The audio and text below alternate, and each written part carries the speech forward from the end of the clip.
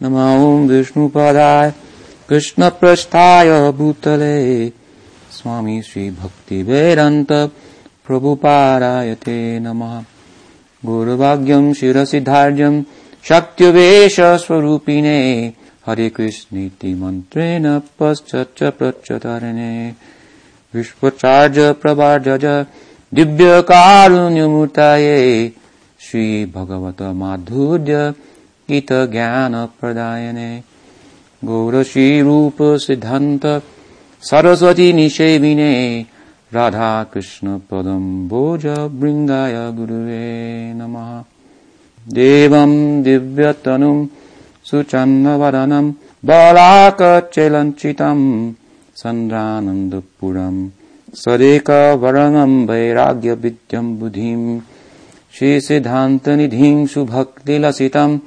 Saraswatanam Varam Vandetam Shubhadam Adeka Sharanam Nyashishvaram Sridharam Manchakalpataru Vyascha Kripa Sindhubhye Vacha Patitanam Pavanebhyo Vaishnavibhyo Namo Namah Shri Gauri Vaishnava Guru Parampara ki jai, Harinam Prabhu ki jai, Gaur Premanandi. Om Namo Bhagavate Vasudevaya. Om Namo Bhagavate Vasudevaya. Om Namo Bhagavate Vasudevaya. Om Namo Bhagavate Vasudevaya. Grantaraj Srimad Bhagavatam ki jai. Discussing from the 10th canto, chapter 12, killing of Aghasura, the first chapter of the Brahma Vimohana Lila. Thus far we've discussed at some length the importance of this section of Srimad Bhagavatam with regards to its illustrating through the Lila of the Lord the truth and most important statement in one sense of the Srimad Bhagavatam from the point of view of philosophy, tattva, that Krishna is the Supreme Personality of Godhead. Now, of course, it hasn't perhaps become clear how these chapters illustrate that yet, but we're still quite early on in the discussion. We've discussed thus far this particular day in which the Lord chose to leave early in the morning for a picnic lunch with his friends, and how Ram was not able to accompany him. And some discussion of their sportive activities we concluded with yesterday, the likes of which amazed Sukadev Goswami. They boggled his mind to see that these boys were so intimately associated with Bhagavan that they could relate with him as if equals. Again, this is the pradhan of the Sakyabhav. Kaviraj Goswami explains it in this way. Vishvamba pradhan. The kind of the foundation of this is a sense of equality. Pranaya. It means also pranaya.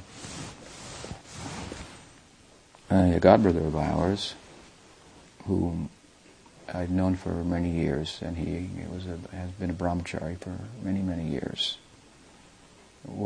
he's still in ISKCON today, and still a brahmachari. Well, no, he's not a brahmachari. He's a sannyasi now. But he has some inkling towards this friendly love of Krishna. So he has expressed, however modestly. And so he was recommended in ISKCON to become a sannyasi, and he's been on the waiting list for some number of years, and so his number came up, I guess, and in recent times he was given the go-ahead to take sannyas. So his sannyas guru said to him that you may choose the name if you like. Now it's become customary in ISKCON to a large extent to give the sannyasis names in the way in which Bhaktisiddhanta Saraswati Thakur gave names, or a similar way. Prabhupada, as you know, used to keep the same names for the most part of the devotees when he gave them sannyas and added the name Swami or Goswami, Jayapataka Swami, Tamal Goswami, Tripurari Swami, and so forth.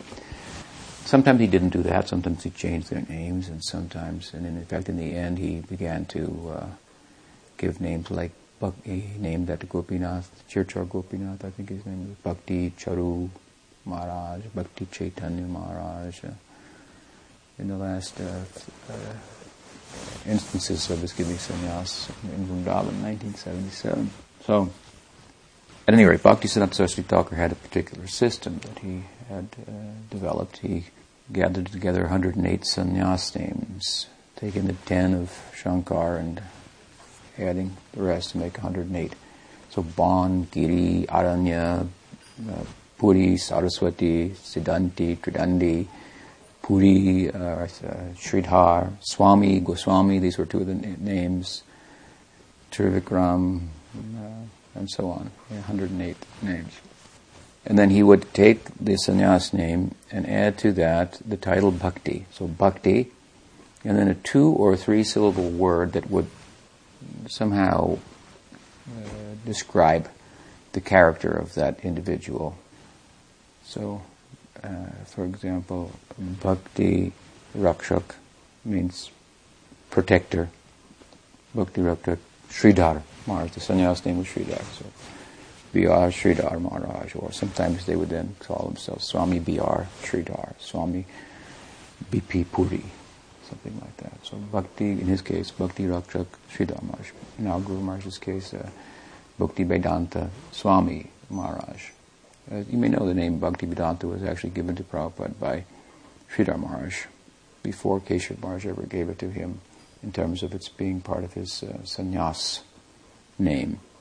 Prabhupada Bhaktisiddhanta Saraswati Thakur had said that whatever this Vaicharananavinda writes, that should be published. So Goswami Maharaj, who became the mantra guru of Pishima, Bhavatarini, Prabhupada's sister, he liked Prabhupada, and he wanted to make some underscore this statement of Bhaktisiddhanta Saraswati Thakur. So he bestowed the title of Bhaktisiddhanta on Prabhupada. But then some of the Gandharvas complained because their sentiments were somewhat trampled on by that, they felt. And so they came to Sridhar Maharaj, as these kind of issues often did, because he was known to be of even temperament and objective, and he was also very expert with names and adjusting names and so on. So he suggested, let it be Bhakti Vedanta, which is really have the same meaning as Bhakti Siddhanta.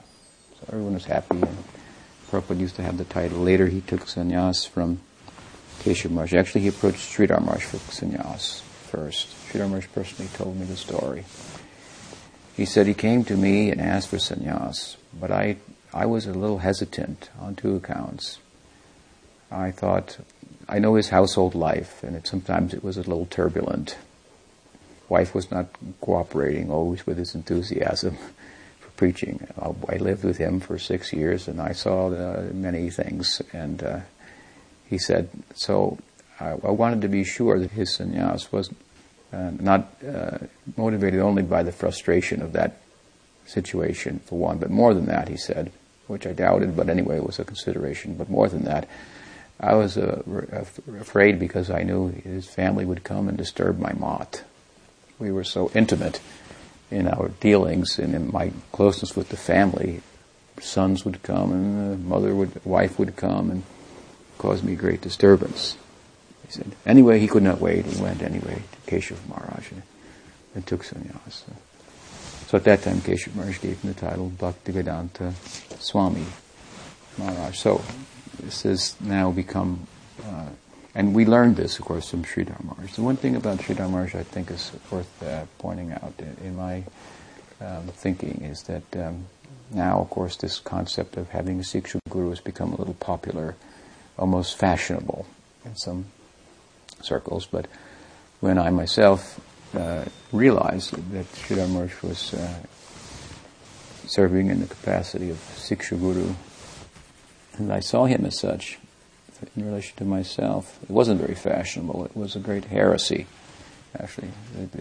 Although Prabhupada had obviously taught about this, and the concept was mentioned in the books, we had no opportunity to really apply it, other than the fact that, well, Prabhupada was our Siksha Guru, he gave Siksha, and therefore we took Diksha from him, and he gave so much Siksha, we're in the midst of discussing some of his Siksha here in his commentary on Srimad Bhagavatam. But the idea that he himself, of course, clearly makes in Chaitanya Charitamrita that Diksha Guru is one, a Siksha Guru may be many. We never had the opportunity the occasion to apply that. So when we came to the practical, then our understanding of the theoretical is tested. How to apply the theory, and many of us didn't really understand the theory that well. It became apparent, and thus, as I say, this was thought of as a great heresy. And Sridhar Maharaj was, therefore, kind of the, if you will, Adi Siksha Guru for all of Prabhupada's disciples. If there may be others now, so many, as someone may feel and reason, but he was like the Adi Siksha Guru, and his Siksha has come, interestingly enough, to kind of seep in everywhere, in so many places, about so many things he said. And this is how I felt. When I came in touch with him and I heard what he said, and I read the talks of his that were published, I realized everybody has to deal with these issues here. What he's talking about, we have to pass through this understanding, imbibe this, to go where we want to go. There's no way around that. This is Krishna consciousness. This is our Siddhanta. And applied as it was relative to issues of the time, which still are issues today to some extent. So I was confident I was in the right place. But interestingly, in terms of his nature, as I mentioned last night, always wanting to stay in the background, he's very much still stayed in the background, and many of the things that he talked about and explained to us are even commonplace. I mentioned the first night I came, the idea that he said Prabhupada was, I think he's a Shakti-Vesh avatar in my estimation. And then so many people are saying, Prabhupada is Shakti-Vesh avatar. Why shall we listen to Sridhar Maharaj? Keep Prabhupada in the center. These kind of things. So with regard to the sannyas names also, we learned this system of Bhakti Siddhanta from him. He explained that to us, and now it's become somewhat fashionable in ISKCON that they will change the name and give like this. So this brahmachari contacted me. He said, I have the opportunity to choose my sannyas name, and I've been waiting for years, and I wondered if you could advise me. And he said, I want my name somehow to be indicative of my sentiment, or remind me of my sentiment, which is in relation to the Sakhya-rasa. So he had this thought of some things, and he's made some suggestions and so forth. And he wasn't quite exactly clear on the system of Bhakti Siddhanta with regard to the word which would indicate something about him, a 2 or 3 syllable word which would indicate something about the person. And then he sent me different suggestions of other devotees that had been suggesting, and I looked over all that, and he sent to a number of people. So then I thought about it for some time, and I told him, this should not be worn in the open very much, this kind of thing. Narottam Thakur says in one place that one's inner life, one's bhajan, should not even be thought about in the presence of others who are not sympathetic, or to speak of spoken about, to make some emphasis on it. But bhajan is a quiet, private affair. Like I said before, love wants to share itself, but it quickly finds out everyone isn't very interested in it. It has to withdraw to a private place in a smaller circle. So, at any rate, I wanted to try to harmonize that truth, that important point, with the fact that he wanted some name that would somehow be indicative. So I suggested to him that this word Vishrambha is mentioned also by Rupa Goswami. He says Vishrambha Guru Seva, that we should serve our Guru Vishrambha, Guru Seva, affectionately. kind of like a friend-servant, where the servant just borders on the friend. Arjuna is the perfect example of the disciple. He's a Puri Sambandhi.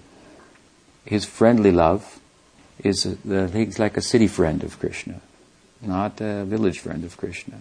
So it's a little bit different, a little bit more sense of Krishna's godhood is found in Arjuna. And when Krishna showed his godhood to Arjuna in the 11th chapter, the bhav of Arjuna, friendly bhav, which is mixed with servitude. This is a combination of servitude and friendship.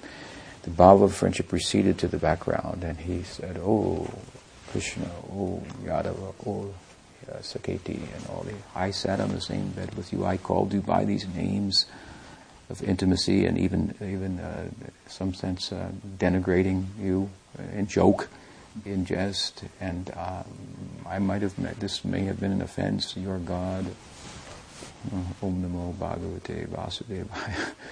All these kind of things. This would never happen to Krishna's friends like Subal, Sridham. When they saw him lift the Govardhan hill, we're discussing Aghasura Lila. So Krishna, as you know, every day he would practically kill a demon. Only a few are mentioned here in Bhagavatam, giving the overview, but practically Prabhupada said every day he would kill a demon. Mother Yasoda was so insistent that even though Radha was supposedly married to another, her affection for Krishna was such that she insisted that Radha, being the best cook, having been blessed as she was by Durvas, that she had to come and cook for her son every day. And the elders of Radharani, they couldn't disagree. The queen of Braj was insisting, and so Radharani would come every day and cook, and Mother Yashoda is thinking, because he eats the cooking of Radharani, therefore he can deal with all those demons. If there are any, the boys are always talking about them, but we don't see them. We hear these stories. Maybe they're just the stories of boys, but then again, the forest can be dangerous. But when Govardhan Lila came, then all of the Braj, everybody saw the Aishvarya of Krishna. You understand? It was out in the open. He lifted the Govardhan hill with just his little finger, like this, left hand up. He's holding it, and of course he's only holding with the pinky, small finger. And the reason is because then he had his whole hand up. He couldn't see, and this way he could look and see the face of Radha secretly, while holding and get the Shakti to hold the hill. And even he's getting the Shakti to hold the hill, Balaram's noticing, and he starts to blush and quiver. So the boys are thinking, see, he can't hold the hill. He's just Krishna, like one of us. So I'm stronger than him. I've defeated him a number of times, Sridham is thinking. So they're putting their sticks up also to hold the hill. Although they're seeing such opulence, such Aishvarya of Krishna, it only serves to increase their sentiment, their love. That love is so powerful that it doesn't recede to the background, as in the case of Arjuna or Vasudeva and Devaki in Dwaraka. This is Rag Bhakti. So these boys, they think themselves like equals of Krishna. Vishramba, and Rupa Goswami says, Vishramba Guru Seva. We should serve our Guru. It means equality, but it means also affectionately, with affection. Vishvas also means with firm faith. Vishrambhena Guru Seva. Arjuna, as I say, is a good example in terms of what Rupa Goswami means there when he mentions it. It means like servitude, but just bordering on friendship, just some combination between the two. Vishramba Guru Seva. So I said, I'm suggesting is your name should be Bhakti Vishramba, because overtly Vishramba means with firm faith, with conviction, with affection, just as you have served your Gurudev, our Prabhupada, for so many years, as everyone knows, with great affection you served him. The common people will think, oh, this is the meaning of the word. But you will know that it is the also means equality, and it is the root of the basis of the fraternal affection, Vishwa. So Bhakti Vishwamba Madhav Maharaj. And Madhav is a name for Krishna, and Madhav is also a name for Balaram, as mentioned in Srimad Bhagavatam. But this way he was happy, and his sannyas guru agreed. And again, use of these names and so forth is an instance of how the Siksha of Sri Maharaj has more or less gone everywhere to nourish. It's gone whether we know it came from him or in many instances or not. And so keeping to his nature, even though Prabhupada tried to draw him out and bring him into the foreground, he's staying in the background and energizing, assisting.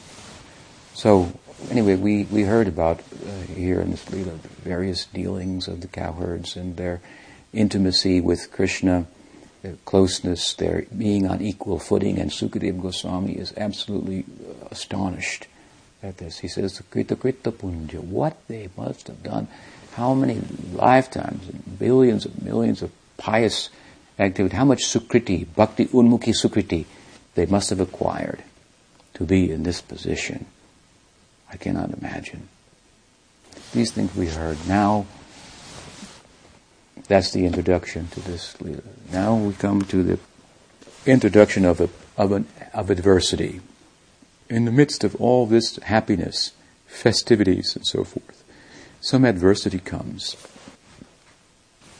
Sukadeva Goswami says that Athaga Namab Yapat Tan Mahasuras Tesham Sukha Kridana Vikshanakshama Nityam Yad Antar Nijya Jibetep Subhihi Pitam Ritad Api Amarai Purikshate. He's speaking to the king, Maharaj Parikshit, who's so eager to hear all of these things. He said, my dear king, thereafter there appeared a great demon named Aghasura, whose death was being awaited even by the demigods.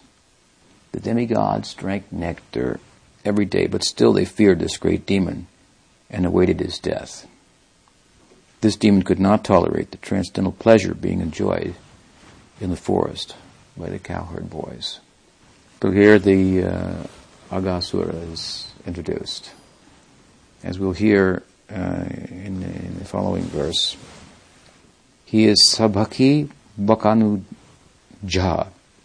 He's the Anuja, the younger brother of Bakasur and Putana, both of whom have been also dealt with, already dealt with by Krishna. This is the plight of Kamsa. One demon after another he's commissioning and sending to kill Krishna, and one after another they are being dispensed with by Krishna, coming in different ways. Putana came in the most insidious way as a mother, and offering her tender breast to the child, to the infant, but smearing the poison on her breast. This is most heinous. The contrast here is so great. Infant lying with eyes closed, mother coming. Not only mother coming, but mother offering her breast, milk, but in doing so trying to poison the child. I mean, if this was done today, it would be on CNN, and there would be a huge outrage, and the trial would be followed for months and months and months. How this woman was to be dealt with, what she did. She would be a witch even in the modern day. That's why the wise Uddhava made that statement, Ho Vakiyam Stanakalavuta. He said to this effect, who in their right mind would take shelter of anyone other than Krishna? When we see that Putana came with such a devious idea, such a harmful idea, such an insidious plan, and he gave her nonetheless Vatsalya Bhakti. Who in their right mind would take shelter of anybody else? This is how he deals with people who are inimical towards him. What to speak of being devoted. This is the wise determination of Uddhava.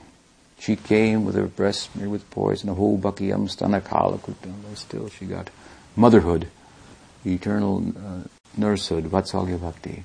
So Putana came. Oh, and each one saw, well, she tried like that. So Shakatasura said, I'll come try to be invisible. He made himself like the card, he couldn't be seen. Still he was defeated.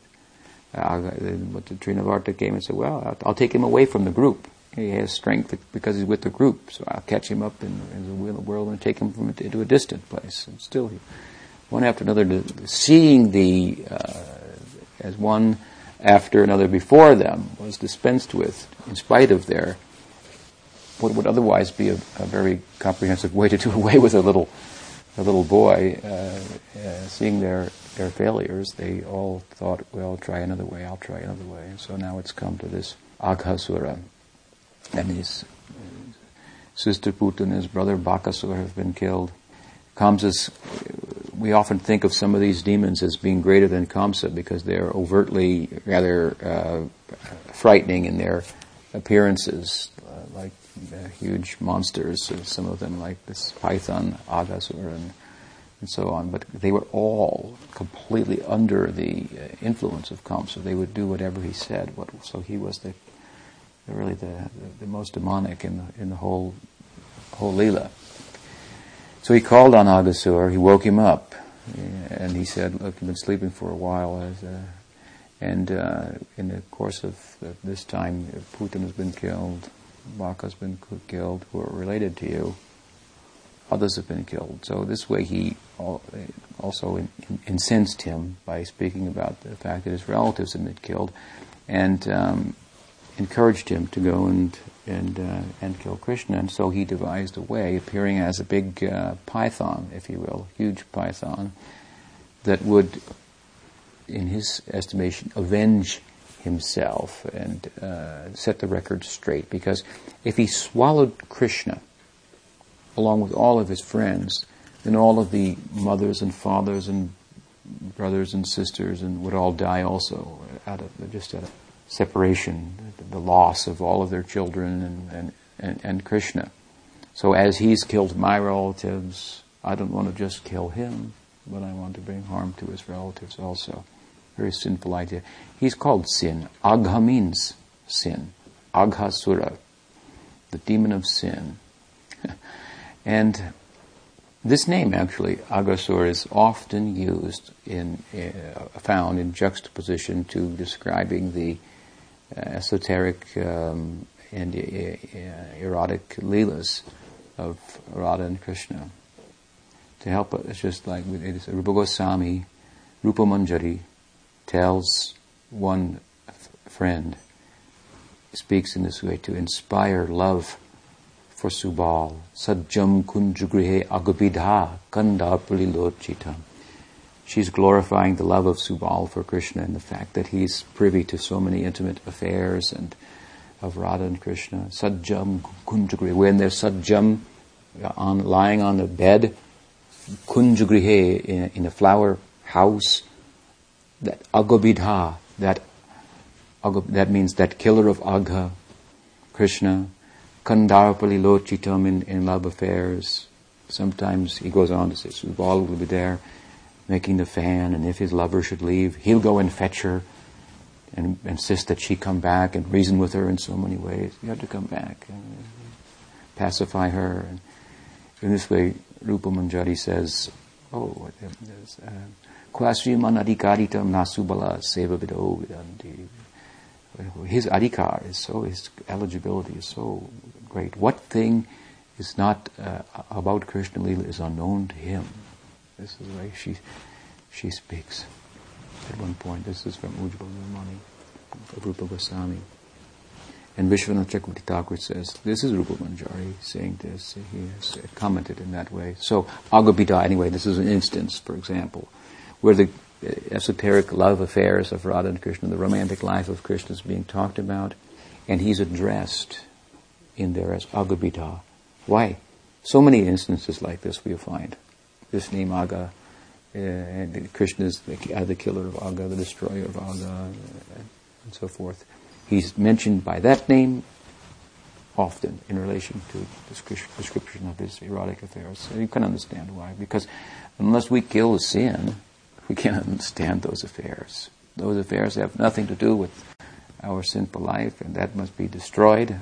The asura of Aga, that must be done away with if we are to enter into all these things. In this way, the poetry of Bhagavatam and our Goswamis is making it clear. And sometimes people like to emphasize all those affairs and fail to emphasize the significance of why such a name as Agabita and so on is there in the Leela. Whereas our Bhaktisiddhanta Saraswati Thakur used to like to emphasize those names of Krishna in a substantial way. They stress on how you may understand all those things, truly. It's not just by gathering information, but we want not only theoretical knowledge, but realization.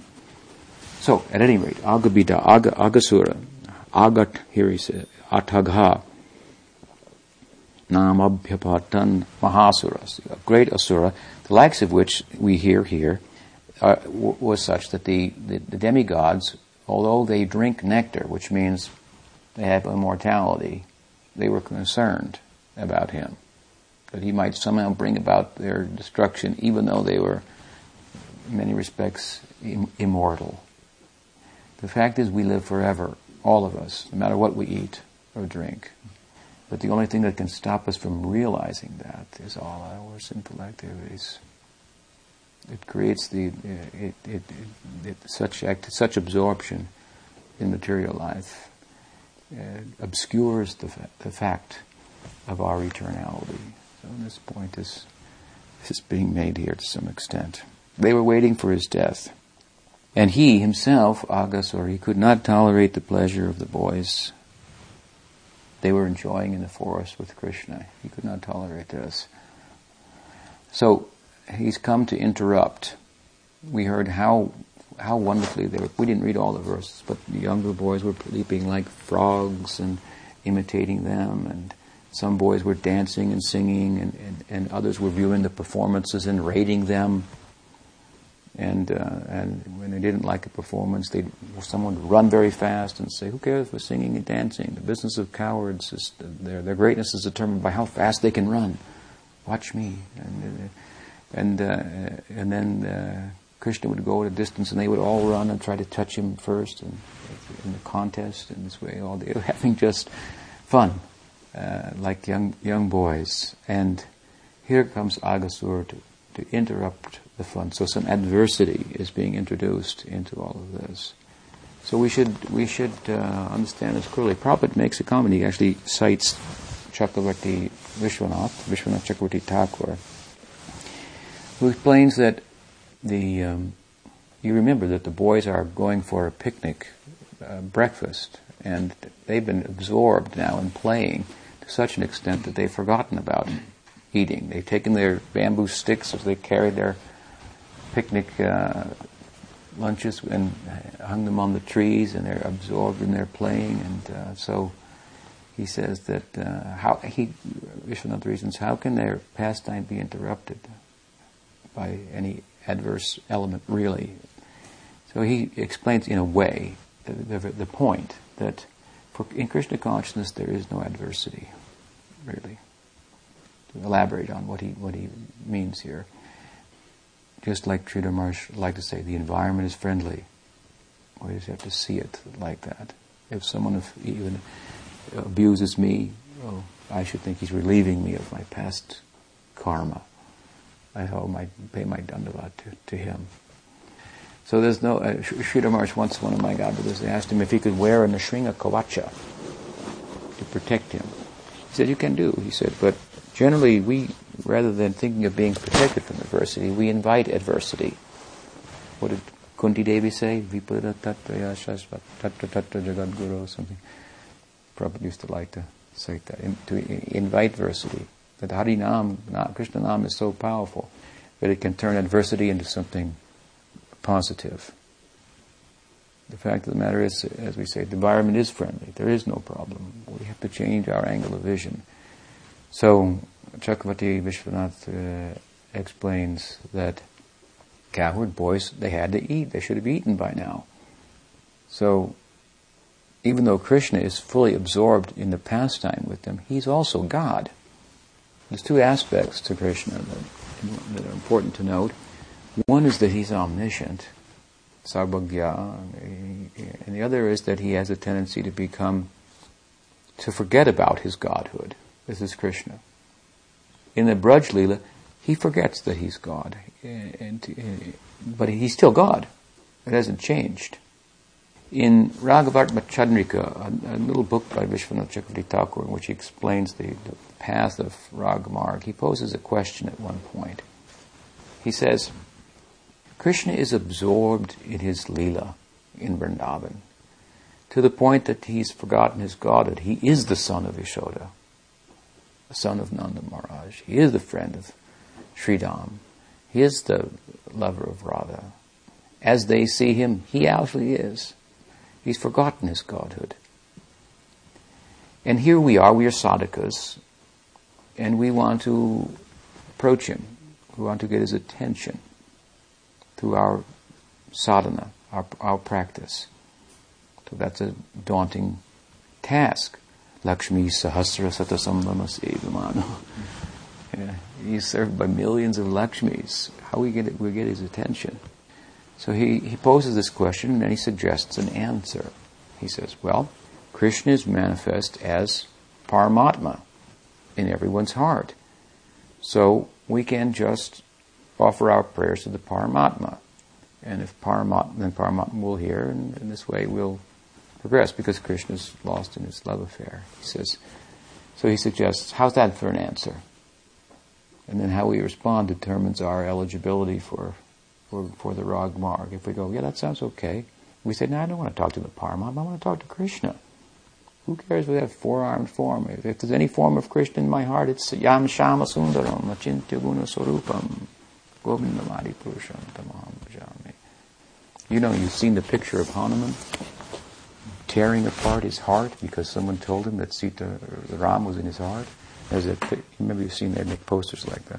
There's a picture of Sita Ram in the heart. Mahaprabhu was swooning and crying and fainting, and Gadadhar tried to pacify him by telling him, don't be concerned, calm down.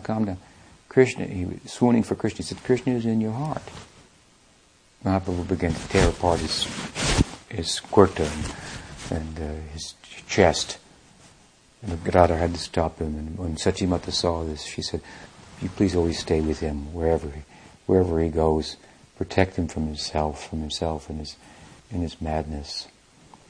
So yes, the Paramatma is in the heart, but in a general sense. But we're not interested in the Paramatma feature. Paramatma is the Vishayalambana of Shantarasa. Vishayalambana means the object of love.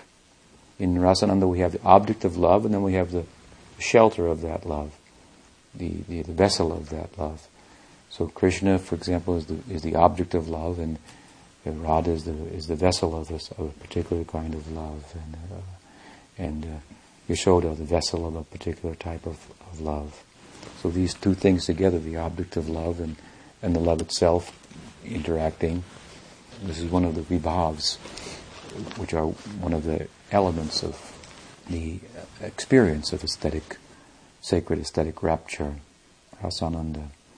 So we're not interested in Paramatma. A fellow godbrother of ours once wrote a book called Conversations with the Paramatma many years ago, a sannyasi.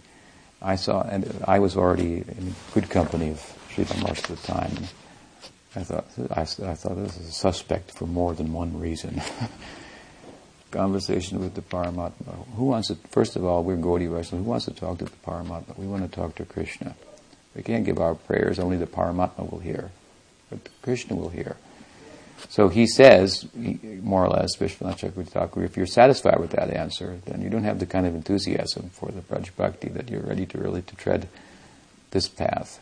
And then he explains, the fact of the matter is that Krishna, although he's absorbed in love and forgetting about his godhood, that he's Bhagavan Swayam, still he can hear the prayers of the sadhakas who earnestly petition him through their Gurudev, of course, because, he says, he cites a verse from Bhagavatam, 11th canto, where Uddhava is asked the advice of Lord Krishna with regard to a particular incident, as he would regularly.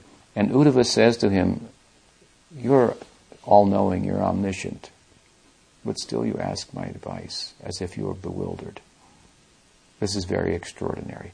Uddhava, of course, is in Dwarka, and in Dwarka Krishna is appearing four-armed often, and the fact of his godhood is known to those inhabitants of Dwarka. Their bhav is such that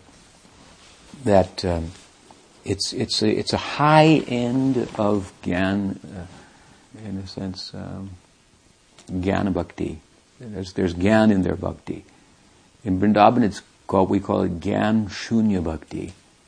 Knowledge is just not there. I mean, it's there, but it's so suppressed in order for that intimacy to take place. But in Dwarka, there's some distance. So anyway, Uddhava makes a statement. This is really amazing. You know everything, and you're asking me your advice. So Vishwanath Chakravarti Thakur explains that in Dwarka, the all-knowing aspect of the Lord takes precedence over his tendency to be bewildered in love and forgetful out of love and affection, its force of his godhood.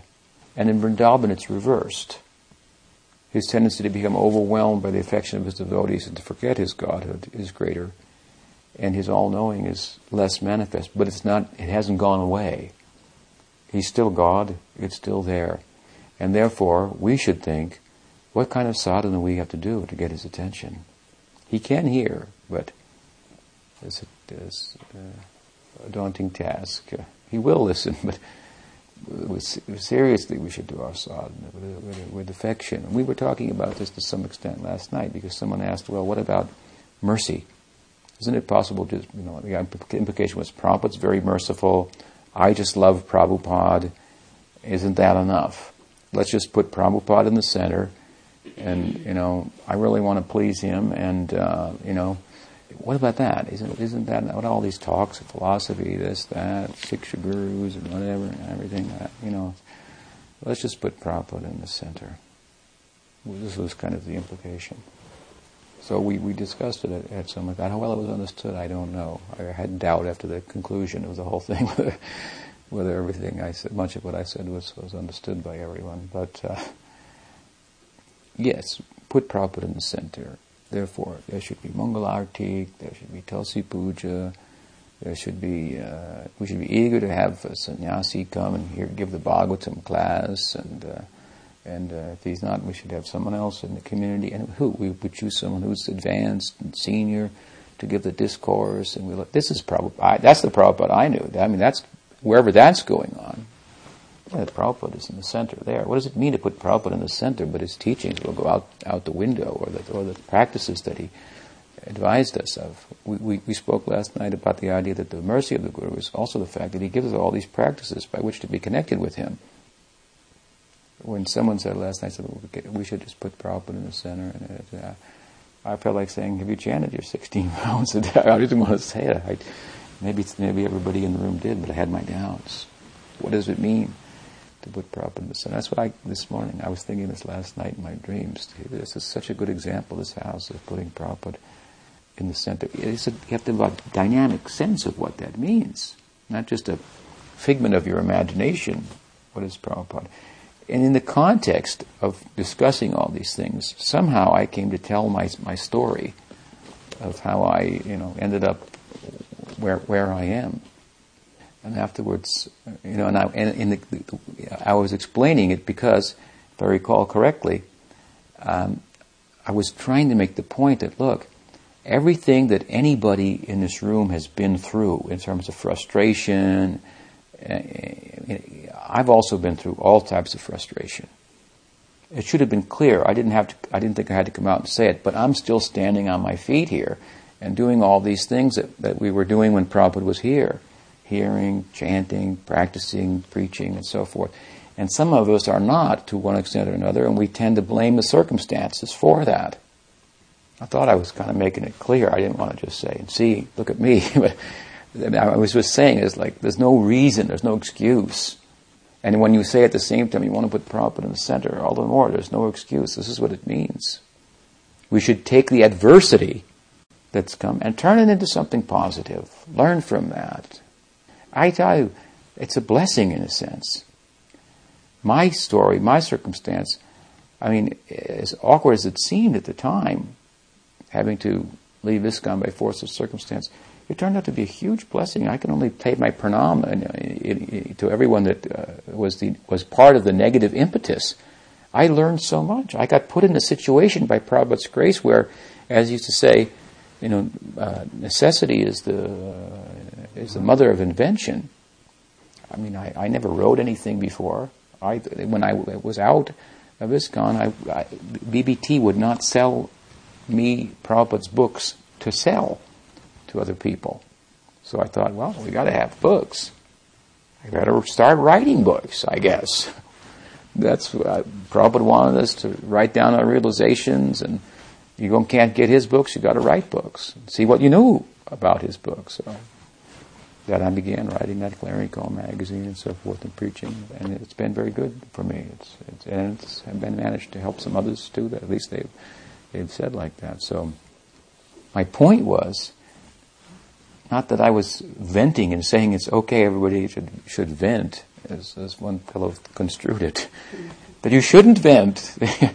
That in spite of all these things that may happen to us, it should be no excuse.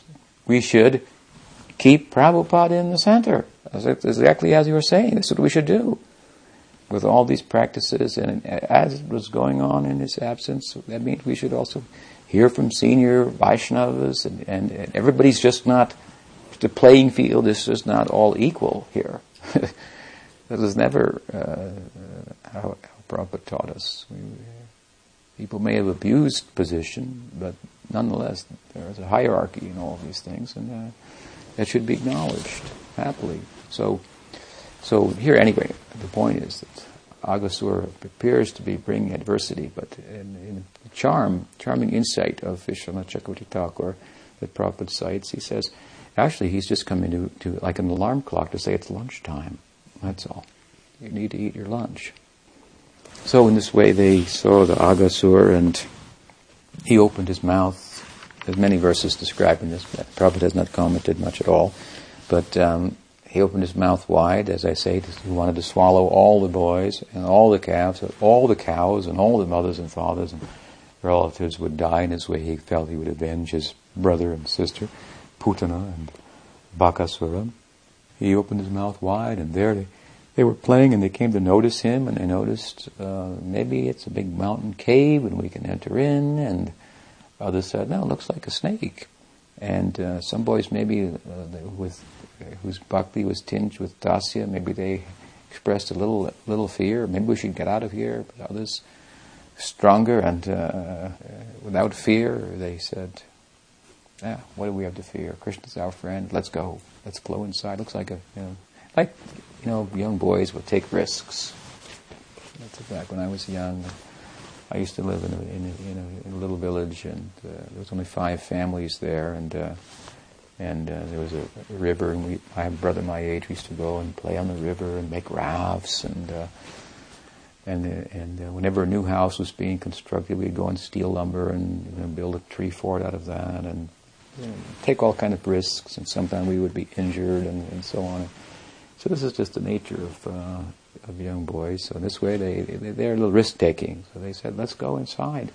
After all, even if all of us could be defeated, Krishna couldn't be defeated. We have that confidence. So they went, and Krishna watched them, observed them, and he thought, now what? He could understand what's going on here. This is a demon. He's come to swallow all of them. What to do? He reflected on it for a moment. What to do? It means he's coming out of his mugdha, his bewilderment of his humanness, and his godhood is manifesting to some extent. Meanwhile, the boys and calves are all going in. And then he reaches his decision, and he enters in after them. And the abode of joy, this is the way Krishna thought about it. I am the abode of happiness. I'm walking into this fellow's mouth. He's closed his mouth. And my happiness is such that it's expanding. Whenever I'm in a contained area, my happiness fills up that area. So filling up the whole inside of him as I am, his life heirs needed some room to breathe, so they've gone outside. How can I be blamed? And so, in fact, to resolve the situation, now that that's done, I'll go outside through the same hole in the head that demon has gone, and save the plight of the life heirs and the soul itself, which has, because I'm now not visible, can't see where to go. I'm where he's supposed to go. That soul also hovered in the sky, and Krishna remained inside for a reason. He remained inside for some time. The soul is hovering in the sky, and the devas could see that. They were saying he's slain, and they cheered, but the soul is hovering, and they're wondering what's going to happen, and the soul is hovering. The point is, Krishna let the soul hover just long enough for everyone to realize that the soul is eternally an individual. This was the idea. As we teach in Vaishnavism, see its individuality, and he came out, and then it joined with Krishna. And he got, according to Bhagavatam, it's mentioned here, not Sayuja Mukti, but Sarupya Mukti. He got a form like the Lord, like Narayan, a Vaishnava type of liberation. And he was sin personified. So the demigods were amazed. He could kill sin, this boy. Incredible. And so the news came to Brahma. What has happened on earth? Sin itself has been killed by this boy and become a devotee of Narayan, who is your God, who you're born from. This is the implication. Now we're coming to the point here. Krishna's too, Bhagavan Swayam is slowly moving in that direction. Brahma's attention has been alerted. This fellow, sin, has become an unalloyed devotee of your very source, Narayan, your Lord, by the play of this unsophisticated cowherd. And so Brahma's now, this brings us really to what I've explained, the end of this particular chapter. And in the last maybe 2 shlokas, Brahma's attention is mentioned in the fact that he decided, I better come and take a look at what's going on in my creation. It sounds very bewildering, such a thing, that a boy simply playing in the village, a cowherd, unsophisticated, and we'll hear just how unsophisticated he appeared to Brahma. You know, Brahma is vidhi, rules and regulations himself. And here's this boy holding a yogurt and rice in his left hand, putting it in the mouths of the cowherds, and taking a piece of fruit out of their mouth and putting it in his mouth, and then taking food from his mouth and putting it there. From this way they're dealing, and he's seeing this, and he's coming from the land of Yajna, where Vishnu is honored and all food is offered to him, and certainly you don't taste it beforehand, and all these. And this fellow this boy could give sin itself a position as a servant of Narayan, my Lord. This is bewildering. Braj Bhakti is bewildering. Krishna is bewildering. He is as bewildering as love itself. So we'll hear a little bit more tomorrow. Today is what, Sunday? So tomorrow's our last class, I think, on this topic. So we'll talk a little bit about Brahma's experience, which of course brings us to the whole conclusion ultimately that Krishna is the source of Narayan. Krishna is to Bhagavan Swayam. Grantaraj Srimad Bhagavatam Vijay. Any question? Yes.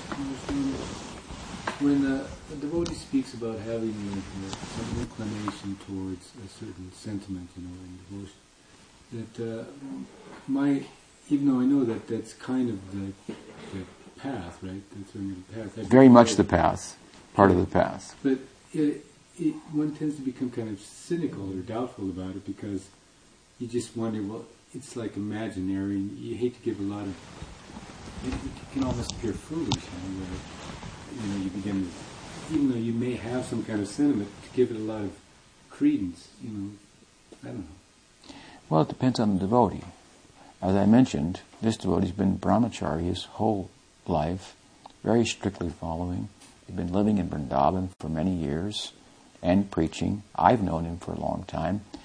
So I don't take those things very lightly, and often we tend to dismiss such sentiments. I mean, I talked about this the other day a little bit. I don't know if you caught it, or if you were here, but we were talking about Ram. I said a lady told me she really liked Balaram, and she was thinking she would have some relationship with Balaram. I said to her, you should know who is Balaram. What is Balaram? What is the tattva of Balaram, the ontological truth of Balaram, and how he's serving Mahaprabhu, how he's serving Krishna in every way, how Nityananda is serving Mahaprabhu. You should learn how to serve, in other words. If you really like Ram, why don't you get down and really make sacrifice and serve? Then you can really understand all these things. So sometimes we'll respond like that to people who voice some sentiment and at a time that is inappropriate, and it becomes inordinate and not tasteful at all.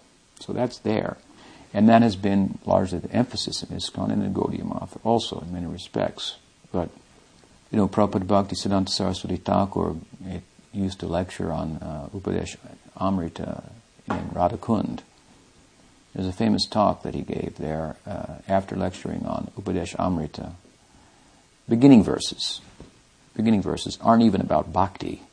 They're about, it's like if you play football, you have to run, you have to be able to kick, but you can run and kick and not be playing football.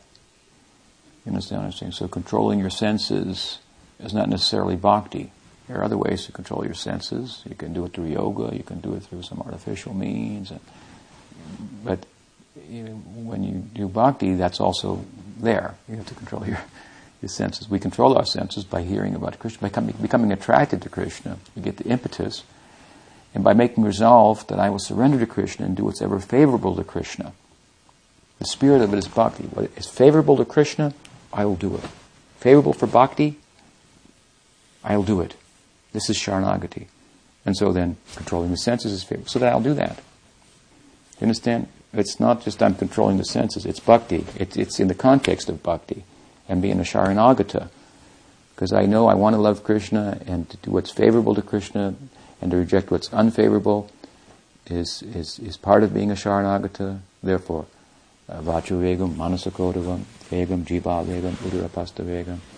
I'll do all these things. Make effort at all these things. For my Lord.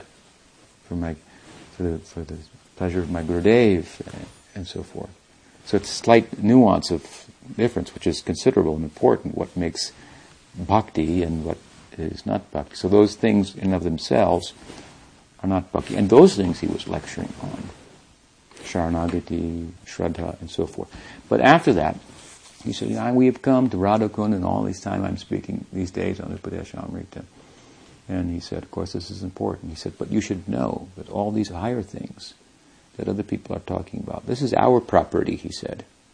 This belongs to us. Astakal Lila, Eightfold Daily Lila of Krishna. This belongs to us. We are actually the followers of Mahaprabhu.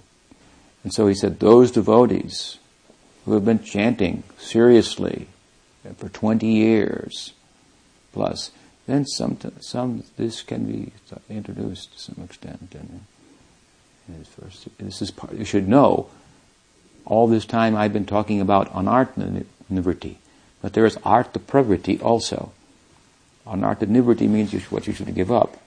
Unwanted things should be given up. But there is our real success in artha nivritti is based on the development of artha pravritti. Anartha nivritti, success is dependent upon artha pravritti. Anartha nivritti means to give up unnecessary things, and artha pravritti means to get things that are essential, that are important. So from the other side, positive impetus gives us the power to give up the lower side. I mean, that's why we're here, because we want Krishna. We have some interest in Krishna. And you want Krishna in Vrindavan. You don't want to go to Vaikuntha, you want to go to Vrindavan. This is our whole idea.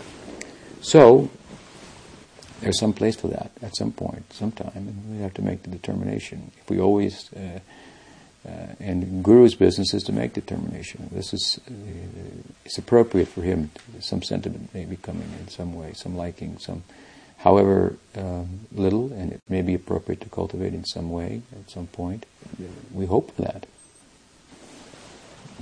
Generally, we want to dismiss that if your mind is possessed of enjoying spirit, then you will project enjoying spirit into the Lila, and I will enjoy Krishna. I like to do those things, so I'll do those things with Krishna. Sounds like fun. This is not what it's about. It's about serving. So I happen to know that sannyasi well over many years, and I tell you, he's one of the few people that I knew who was a real brahmachari in ISKCON. I mean, he's been brahmachari for 30 years, and he's not a bachelor brahmachari. I mean, he's been in the mission and selfless. So I know some things about him that led me to believe that he could be encouraged. And you see how I encouraged him also, with some caution. This is not to be worn on your sleeve, this thing, if you have any sentiment like this. He serves the deity of Krishna Balaram. He has deities. His dedication to them is unparalleled. So, in a cautious way, some encouragement. There's place for that. Do you follow? Do you agree? Yeah, I mean, you should hope some godbrothers would develop some sentiment. That would be a good idea. We actually also think if there's nothing coming at all, then maybe it's not working. When in this Leela, we rather summarized the balance of the chapter for sake of continuing on, but Aghasura, of course, was killed, and the boys took their lunch. I alluded to it to some extent when I said Brahma came and saw Krishna with the food in his left hand and so forth. So they had a wonderful picnic. So many boys in concentric circles around Krishna, each one feeling that Krishna was looking just at him. Every cowherd thinks, Krishna loves me more than anyone else. And Sanatana Goswami says, every one of them is right. This is their feeling. So anyway, they were all having a picnic, but Krishna chose a place for that picnic. They walked a little bit, and he found a very... they were exploring because they had more recently just come to the area, having moved from Gokul Mahalan. And again, Balaram wasn't there, so he could go out beyond the limits of what was the jurisdiction where he was supposed to stay and herd the calves.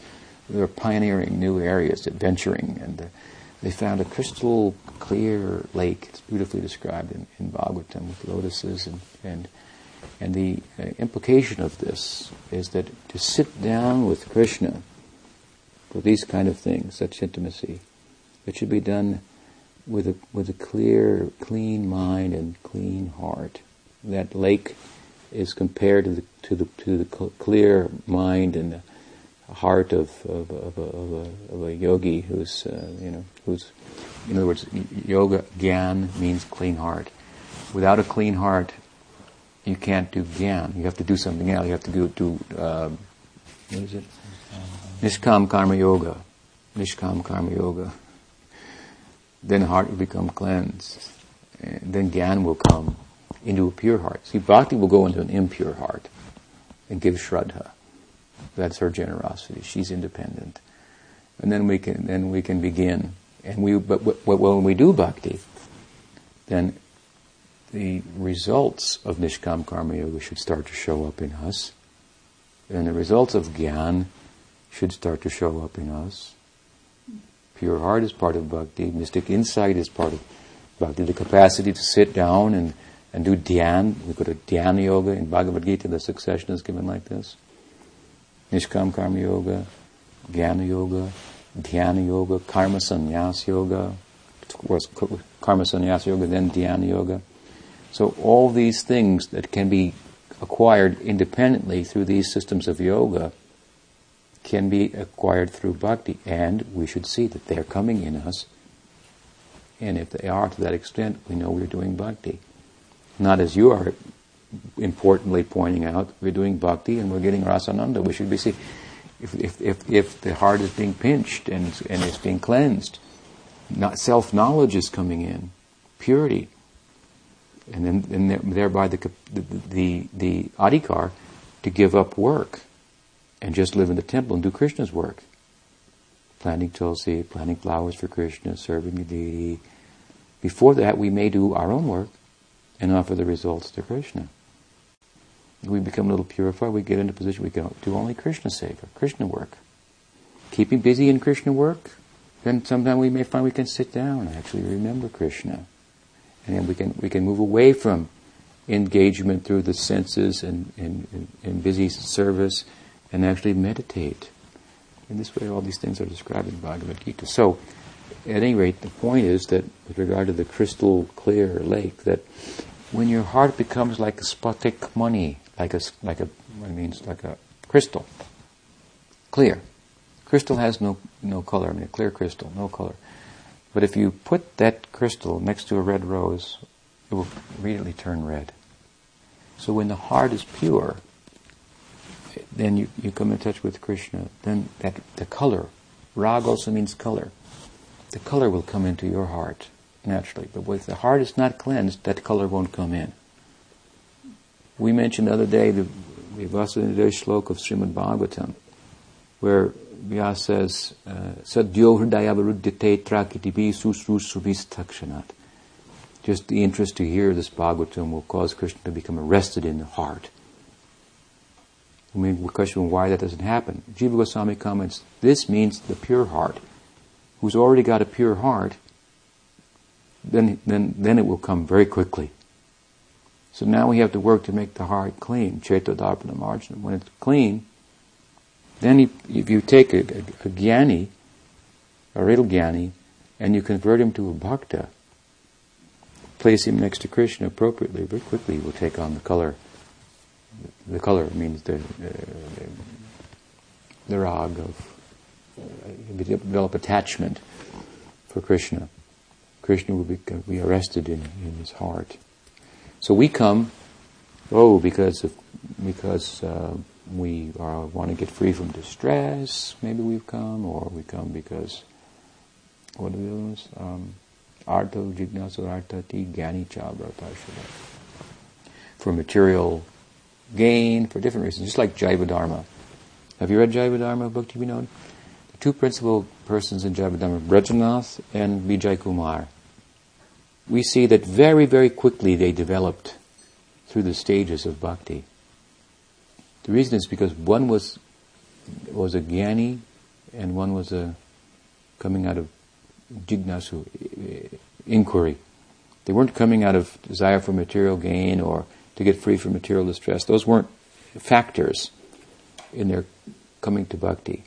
So sometimes we see somebody joins and very quickly they take to all these things naturally.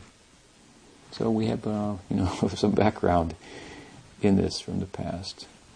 But anyway, point is, if the heart is clean, then this higher development, Shaya Kairava Chandrika Vataranam, the moonbeams of benediction coming from that side will start to show in our heart. So you're right, we have to cleanse our heart. But hopefully some people are doing that. All of us, hopefully. So anything else? Yes. Last night you were making a point, if I understood correctly, that we should study these and learn these Leelas with the idea of extracting philosophical points from them. And of course that's what we're doing with this Brahma Vimohana Lila. And you mentioned Mother Yasoda trying to tie Krishna up with the rope.